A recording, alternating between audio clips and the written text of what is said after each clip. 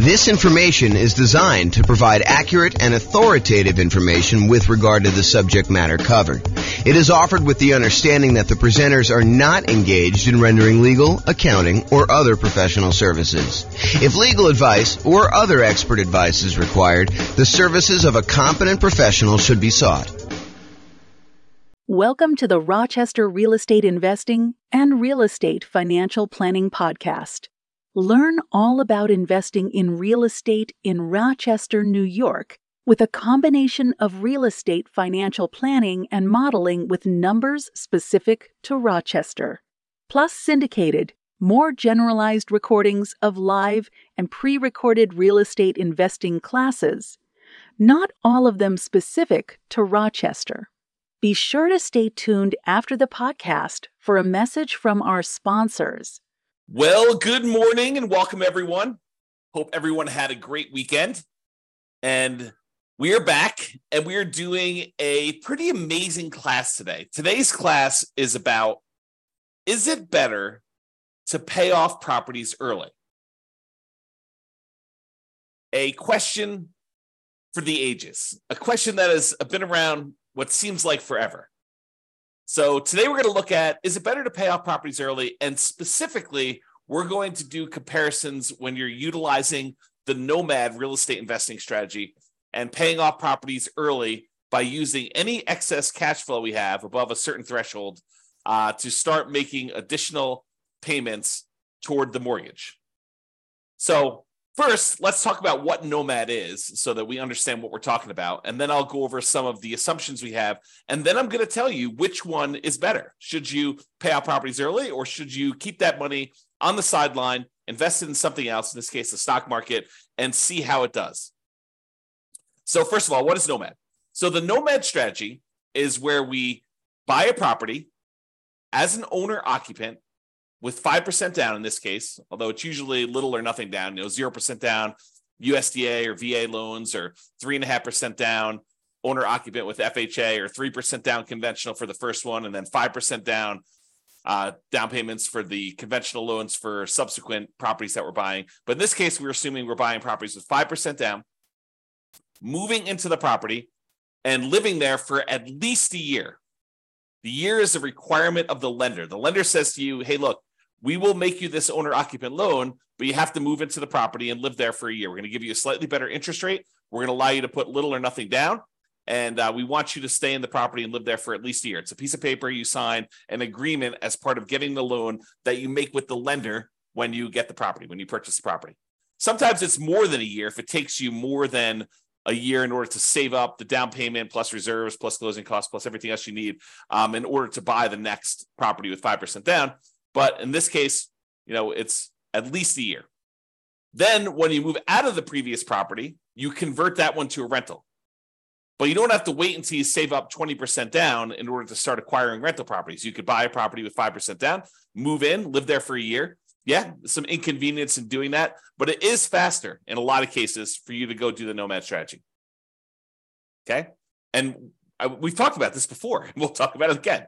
But basically, we're going to do the Nomad strategy for both examples here. So in both cases, they're doing this Nomad strategy. They're putting 5% down, moving into the properties, living there for at least a year until they save up for their next property, moving out and converting them to the rental. Now, in one scenario, that's all they do. They keep moving into the next property. They acquire rental properties, and they let the properties pay off organically over time. Any extra cash flow they have above the down payments they need in order to buy the properties, they're investing in the stock market, and that money is just compounding, just sitting there growing. And that does count toward whether they are financially independent or not. We're using the money that they have in the stock market times the safe withdrawal rate. We're using like a 4% safe withdrawal rate in our assumptions. And we're saying that any money contributed from that, 4% of the money they invest in the stock market does count toward the income they need in order to be considered financially independent. So that plus the cash flow from their rentals is basically going to be whether or not they're qualified for financial independence. So either they're going to have improved cash flow by paying off these properties, or they're going to have some money in the stock market, and they're going to use that in order to be financially independent. So here's the problem, though. Let me finish this first. So basically, one of them is going to just let the properties pay off organically. The other one's going to say, look, I need to have a certain amount of money in reserves, but anything above my reserve amount, I'm going to take that money and I'm going to pay off the lowest mortgage balance. In other classes, we will discuss, should I pay off the highest interest rate loan or the lowest interest rate loan or the lowest balance or the highest balance, and what difference those times make. But in this case, all of the loans are the same interest rate. So what do you do if all the loans are the same interest rate? They're all going to be this, I think we're using 6.875. I have a slide on it here in a second, but I think maybe it's 6.5 for the owner-occupant rate, plus there's PMI. So is it better to pay off, what do you do after the, all the interest rates are the same? What do you do based on criteria for doing that first? Well, in this case, we said we're going to do the lowest balance because that should get us to a paid off property fastest, which is going to help us improve cash flow. And here's the problem. This is what I was going to cover a second ago. Here's the problem with paying off properties early. All this extra money that you're using in order to pay off the property early, it doesn't, in the short term, improve cash flow, because it doesn't change the monthly payment of the loan. When you make an extra principal payment, you add, send in $500 extra to pay off your loan, it doesn't change what the monthly payment is. It changes how much you owe on the property. And what it ends up doing is it moves in the date at which you pay off the property. So if you were going to pay it off 25 years from now and you make $500 extra payment, maybe it moves in 2 months. Okay. And, the later you are in the loan, the more it moves it forward. No, I take that back. It's the other way. The earlier you are in the loan, the more it moves it forward because you're making a smaller amount of principal with each payment at that point. So you're buying more months early on. Okay. So the question is, does taking this money and instead of investing it in the stock market and earning whatever it is, 7%, I think is what we use for our assumptions for a stock market rate of return, and taking that money and actually paying off a mortgage where you don't get any improved cash flow until the property is entirely paid off. And then you see this quantum leap, this big jump up in cash flow because you no longer have that mortgage payment. And so cash flow improves by about what the mortgage payment was. But until then, until the property is completely paid off, it doesn't improve anything. So what impact does paying off these properties early have? Well, until you actually pay off a property in full, not that much. Right? Because it doesn't really improve cash flow. And in fact, it takes money away that you're earning in the stock market so that doesn't count towards you being financially independent. So the question is going to become, is it better to just let these properties pay off organically and leave any extra money invested in the stock market, or take some extra money, anything over your reserves that you need, and start paying down these mortgages? Because at some point, if you keep making payments toward the lowest balance, that one's going to get paid off. Cash flow is going to improve. Then you've got more cash flow that you could then use to pay off the next property, and this cascades. So you end up paying off properties much quicker after the first one because you've got all this extra cash flow from the property that you could then use to pay off the next one. And that one gets paid off faster. And then you've got 2 free and clear properties that you can use to pay off the third one. And so it gets much faster after a while. And then your cash flow starts to improve as the properties get paid off, but not with just an extra payment. Okay. So the question is, which one's going to be better? Which one's going to get you to financial independence faster? And which one's going to give you a higher net worth? And then which one is actually less risky? And you might say, well, that's an interesting question. How do we measure risk? Because when you think about like risk as a function of how much you have in reserves, how liquid you are, if you've got $1 million worth of debt, but you have $2 million worth of cash somewhere else, then you're very liquid and you could use that cash in order to pay off the $1 million that you owe. That's not super risky at all. But if you have $1 million worth of debt and you only have $5,000 worth of cash because you're taking all of your extra cash and you're paying off other mortgages, and that's harder to get at. I mean, you could go do a cash out refinance or sell the property and do that, but it's not super liquid. So which one's less risky? Is it less risky to have a lot in reserves, a lot of cash invested in, let's say, the stock market that you could call up your broker and usually within a week get money in your account? Or is it better to have less debt because you're paying off the debt early in the other case? So it's interesting. So we'll talk about that too. All right. So I modeled this in over 300 cities. I think we modeled it in 304 U.S. cities. And each city's got its own assumptions. They've got their price, their rents, their taxes, their insurance. All those numbers are unique to each city. Each person in each city has their own income, which is relevant to the price of properties in that city. And based on the income that they're earning, they need to overcome that income in order to be considered financially independent.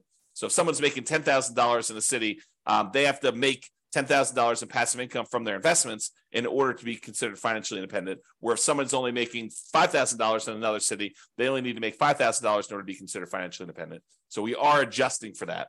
But I modeled it in 300 cities, and we're going to look at some of these measures. Which one is going to get you to financial independence faster? Which one's going to give you a higher net worth? And then we'll look at some measures of risk and talk about that. All right. So I've already kind of talked about what we're doing here. In both scenarios, they're nomading. They're putting 5% down. They're buying properties. They're moving into them. They're living there for at least a year until they save up for the next one. Then they're buying their next property, moving out of the previous one, converting that one to a rental, and they're repeating this process over and over again. In one case, they're not paying off properties early. They're just taking any money they have and they're investing in the stock market. Of course, they're using money for down payments. If they get, we're capping them out at 10 properties. They don't own more than 10 properties. If they get to the point where they own 10, we just stop buying. Okay. But any extra money beyond the down payments they need, they're going to invest that in the stock market. In the other case, Nomad paying off early, they're going to take any extra money beyond the reserves and they're going to use it to pay off the lowest mortgage balance. And they're going to repeat once the lowest mortgage balance property has been paid off with the next lowest mortgage balance. Okay. And because the properties are going up in value every month, essentially, the lowest mortgage balance is going to be usually the first property that they bought, and then the second property that they bought, and then the third. And so because properties are going up, the mortgage balances are usually going to be in order that they purchased them. Okay. If you want to go see all my assumptions and kind of view interactive versions of these charts, you can go to realestateFinancialPlanner.com/model, and you can select it from the list, or there's a link on the page here that go directly to this particular one. Now, we talked before about what it takes for them to be financially independent. In this case, we're really primarily concerned about two things: the net positive cash flow after all expenses from the rental properties, and any of the invested assets that they've got in the stock market times that safe withdrawal rate. So you combine those two, and that money needs to exceed their expenses in order for them to be considered financially independent. Now, of course, if we were modeling Social Security and annuities and pensions, we would include those too. But in this case, we're not. They don't have any pensions. They're not buying annuities, and we assume that they're not collecting Social Security at any point. So really, we're looking at the cash flow from rental properties and the invested assets times a safe withdrawal rate. And the invested assets are going to be invested in the stock market, and the safe withdrawal rate number is going to be 4%. That's what we assumed. Okay. So I talked about this already too. Each city's modeling uses their median home prices and estimated rents on those properties. We did not apply any of the 88 strategies that we have to improve cash flow. I'm kind of known for these strategies to improve cash flow of really making cash flow work, especially in markets where prices are up a lot, interest rates are up a lot, and rents are up, but maybe not quite as much as what prices and interest rates have dictated the new mortgage payments will be. And so it's really hard in order to generate cash flow in markets, especially compared to how it was a few years ago. So we're not taking any of the strategies that we have for improving cash flow and applying this. This is sort of like right out of the box, not optimized for the cash flow situation. I did also mention that the job income does vary based on the city so that they can afford a property in that market. But we do consider that if somebody makes more money, that they need to make more money in order to be considered financially independent. So we do level the playing field. If more is given, you earn more money in that marketplace, then more is required for you to be financially independent as well. We do start everybody with just enough down payment to buy a 5% down owner-occupant property with closing costs. So about 7% of the price of properties in their marketplace in order to be able to buy the property. And we set everybody up with at least $10,000 minimum. They will be buying properties with 5% down. Yes, they have PMI on them. We're using 6.5% for the mortgage interest rate for the owner-occupant properties, plus that PMI in addition to that. And so that's what we're going to be using for our assumptions. The 7% per year stock market is what we're assuming they're earning when they're investing in the stock market. And I will tell you, if you were thinking to yourself, that would change. If we assume 10% in the stock market, all these numbers would be different. And you are absolutely correct. It would change the numbers. It would give a more significant advantage to the people that are not paying off their properties early. because any money that they have invested there would grow at a slightly faster rate. It would be growing at 10% instead of 7%, or 8% if we use that, or 9%, or 12%, or 15%, or whatever it is. Okay. And so, yes, we could redo this comparison by saying, okay, what if they're doing, what if they're really good at investing in stocks? Or what if the stock market is very kind to them, which is more likely than them being good, just statistically. So what if they are, earning 12% per year? We could run that over again and see what impact that would have. But in this case, we did 7%.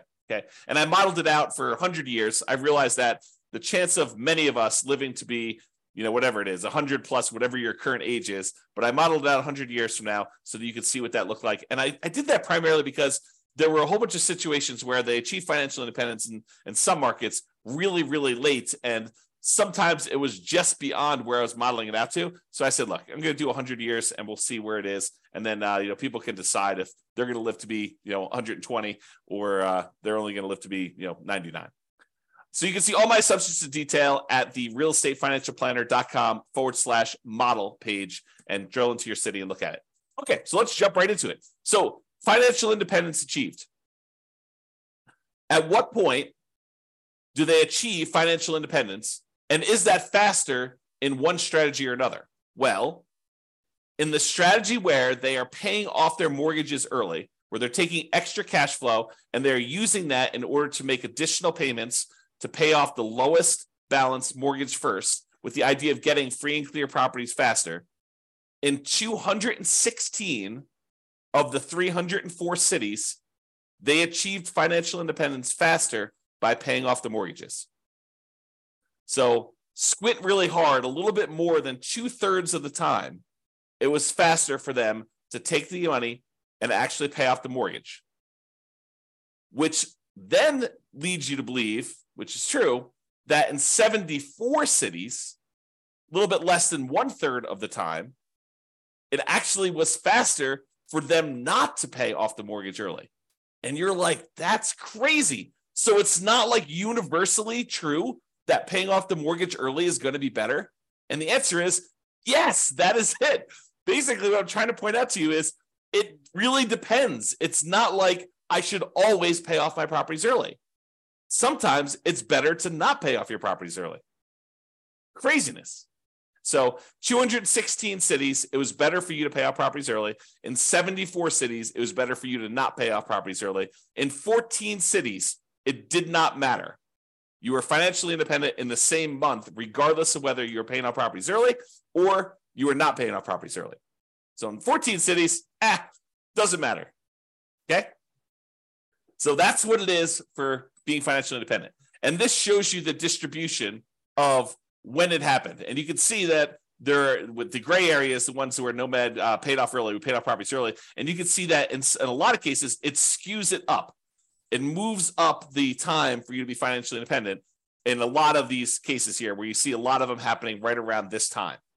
But in some cases, it's actually better for you to have, bought more properties instead of starting to pay off properties early in some cases. Okay. All right. This chart shows you how many months faster it was to do one strategy versus another. The green ones are the ones where it was better for you to pay off the properties early. And the distance it is from the zero line is how many months better it was.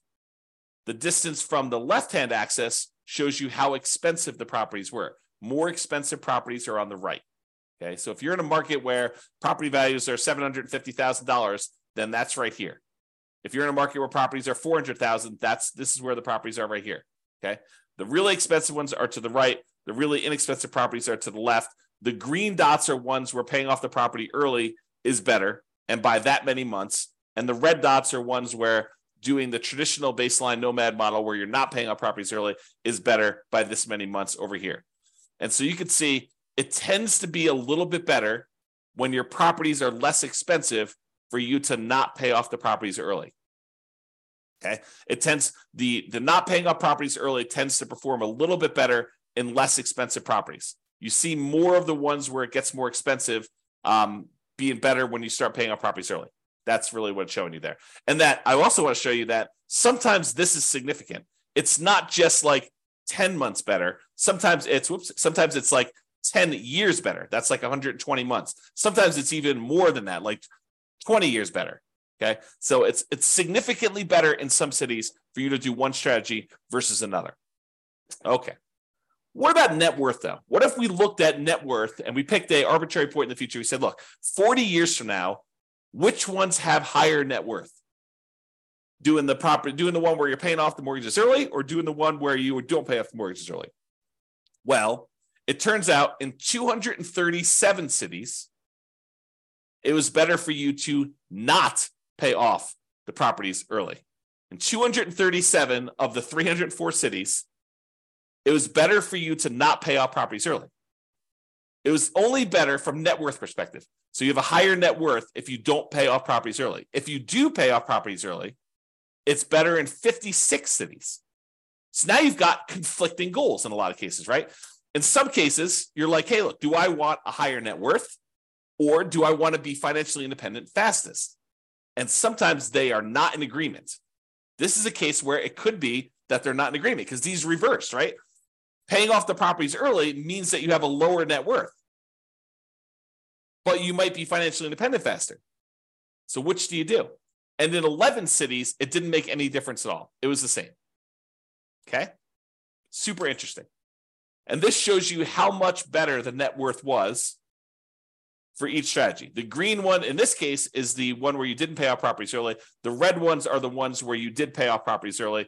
And you can see just clearly from looking at this chart that when you do have a higher net worth by paying off the properties early, it's not that significantly higher.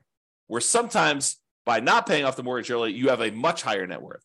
So before, when we looked at the time differences, when I was looking at time differences, there were cases where it was a lot better from a time perspective. Your time to achieve financial independence was significantly better in both cases. In this one, when we're looking at net worth, even when paying off the properties early is better, it's better by not that much, by a very small amount. So even in the cases where that one wins, it's winning just by a little bit. It's not like it's 2 times better. Okay, kind of interesting. All right, so let's sum out some things here. So it shows you the difference in net worth and stuff like that. I'm not going to cover those. If you want to see this chart, you can do it. But I will point out that the difference in net worth is large. On average, it's 23.9% better for you to do the baseline Nomad than to pay off properties early. On median, it's 25.1% better. So those are not like 1% better. It's significantly better for you to not pay off properties early in terms of net worth at year 40. Okay. In terms of how long it takes you to be financially independent, on average, it is 30 months better for you to pay off the properties early. 30 months, 2.5 years. Now, 2.5 years, you're like, that's not that significant. It's 5.8% better. So you're like, hey, it's only 2.5 years. It's not really that significantly better. Well, if you're working at a job you love, then probably not. 2.5 years extra and working at a job you love, not really that big of a deal.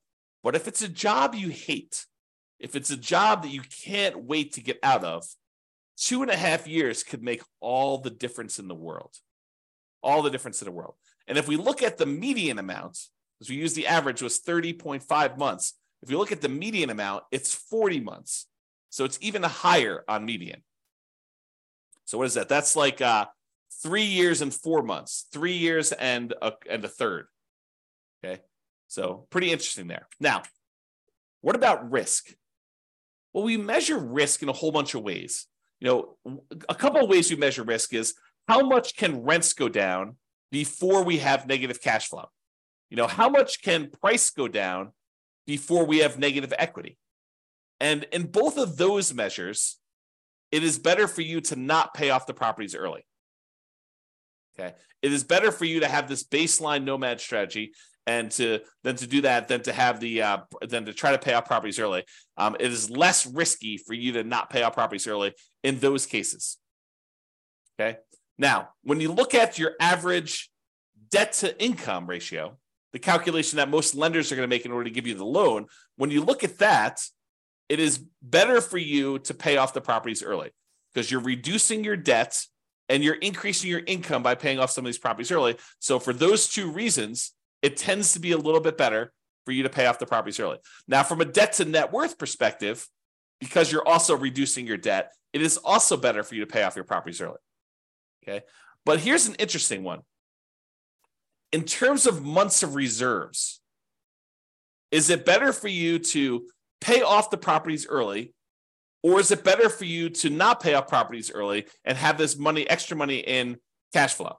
Well, early on, when you have all this extra money sitting in the stock market, that counts as money in reserves that you have. That's better. But what tends to happen is when you pay off the properties early, you tend to improve your cash flow and you tend to reduce the amount you need for reserves because you no longer have those mortgage payments. And so you end up getting to this point where it's worse early on for one way and better later on for another, which becomes super fascinating. You know, when you think about having reserves, would you rather have $1 million sitting in your accounts that you have invested in stocks, that you have a lot of liquidity in, or would you rather have all that money tied up in equity and properties where it doesn't count as reserves because it's illiquid? It's a different way of looking at risk. And so risk, I think, is interesting discussion on this one. All right, so we've been using the median property price and the kind of like rent associated with that median property price. And so these are not like ideal properties in a lot of ways. Now, you could apply the 88 strategies we have to improve cash flow, and you probably should if you were going to do this in your marketplace, right? So you should be able to choose better properties, and you should be able to do better than what I'm talking about here. And I do model some of those improvements on the realestatefinancialplanner.com/model page. You can go look at, what if I'm buying properties that are 10% less expensive, or I'm getting 10% better rent on them, and we can look at how that impacts things compared to buying less better choices of properties is another way of saying that. Now, I am not an expert on 304 different real estate markets. And so if you are an expert and you go look at my assumptions, you're like, James, for my market, your prices are a little bit higher than what we typically be buying here, or your rents are a little bit lower, or your rents are a little bit higher, your taxes, your insurance are off, or whatever it is. Please do reach out via email, and I'll go ahead and update those in the database. We'll rerun these, and then you'll see the updated numbers for all the calculations and all the modeling we've done for your city. Now, I'm not trying to go and say, these are like the once in a lifetime deals that you can get. What I really want are the numbers that any real estate investor in that market could expect to achieve. Not trying to get the best 1% of deals out there. That's not what I'm trying to do. I don't want to discourage people by saying, I'm not finding the deals you're talking about here, James. It's impossible for me to find the deals you're discussing on this one. And so your numbers are just all out of whack. I'd rather show you median and show you that anyone could buy these properties, and show you slightly worse numbers. And then if you buy in better numbers, they actually improve on this. All right. So in conclusion, in our current market conditions, the current prices we're seeing, the current interest rate environment, the current rents we're seeing in over 300 US markets, using what I would refer to as less than ideal, kind of like median price rent properties, paying off your Nomad properties with extra cash flow is a faster path to financial independence in 216 of 304 cities. About 71% of the cities, it would have been better for you, faster for you, to be financially independent if you decided to take extra cash flow and pay off properties early. Now, from a net worth perspective, though, choosing to not pay off your properties early with extra cash flow gives you a higher net worth in 237 of the 304 cities, about 78% of them. So you've got conflicting goals. Now, which one do you want? So the market does matter, and you should choose things based on what you're doing in your marketplace. So what's your goal? Financial independence, speed, or net worth? That can help determine what you should do when you're looking at these. Now, what's less risky, and how do you measure risk? I think that's what this comes down to. So paying off properties early is generally less risky when we measure risk in terms of debt load. Right? When you think about, I'm going to have less debt because I'm paying off these properties early, that tends to be a less risky proposition. Although having liquidity, money not tied up in equity, is an important measure of risk as well. And we will tend to have more liquidity when we're not paying off properties early, which is interesting. It's best if you look closer at your specific market and apply as many of the 88 strategies that we have for improving cash flow as practically possible to improve on the implementation, regardless of which strategy you're using, either these two or any of the other ones we talked about. And you can look at the realestatefinancialplanner.com/model to drill into your city and see all the details of this. So that's all I got for you. I hope you've enjoyed some of these comparison ones where we're kind of like debunking some of the myths about should I do this or should I do this, and how much better or worse they are, and how it's a lot more nuanced than I think a lot of people realize. This has been James Orr. Hope you have a great day, everybody. Bye-bye for now. With home prices up, mortgage interest rates up, and rents up, but not quite enough to counteract the higher prices and interest rates, cash flow on rental properties in Rochester is harder than ever. Book a call with the Real Estate Financial Planner to apply our proprietary 88 strategies to improve cash flow on your rental. See the show notes for a link to schedule your call and improve your cash flow today. If you're a real estate agent, lender, or professional in Rochester that wants to help our real estate investor listeners, consider reaching out to learn about collaboration opportunities with this podcast. We'd love to add more value to our listeners by having you assist our investors buy, sell, and finance their real estate investments. See the show notes to schedule a call to discuss collaboration opportunities.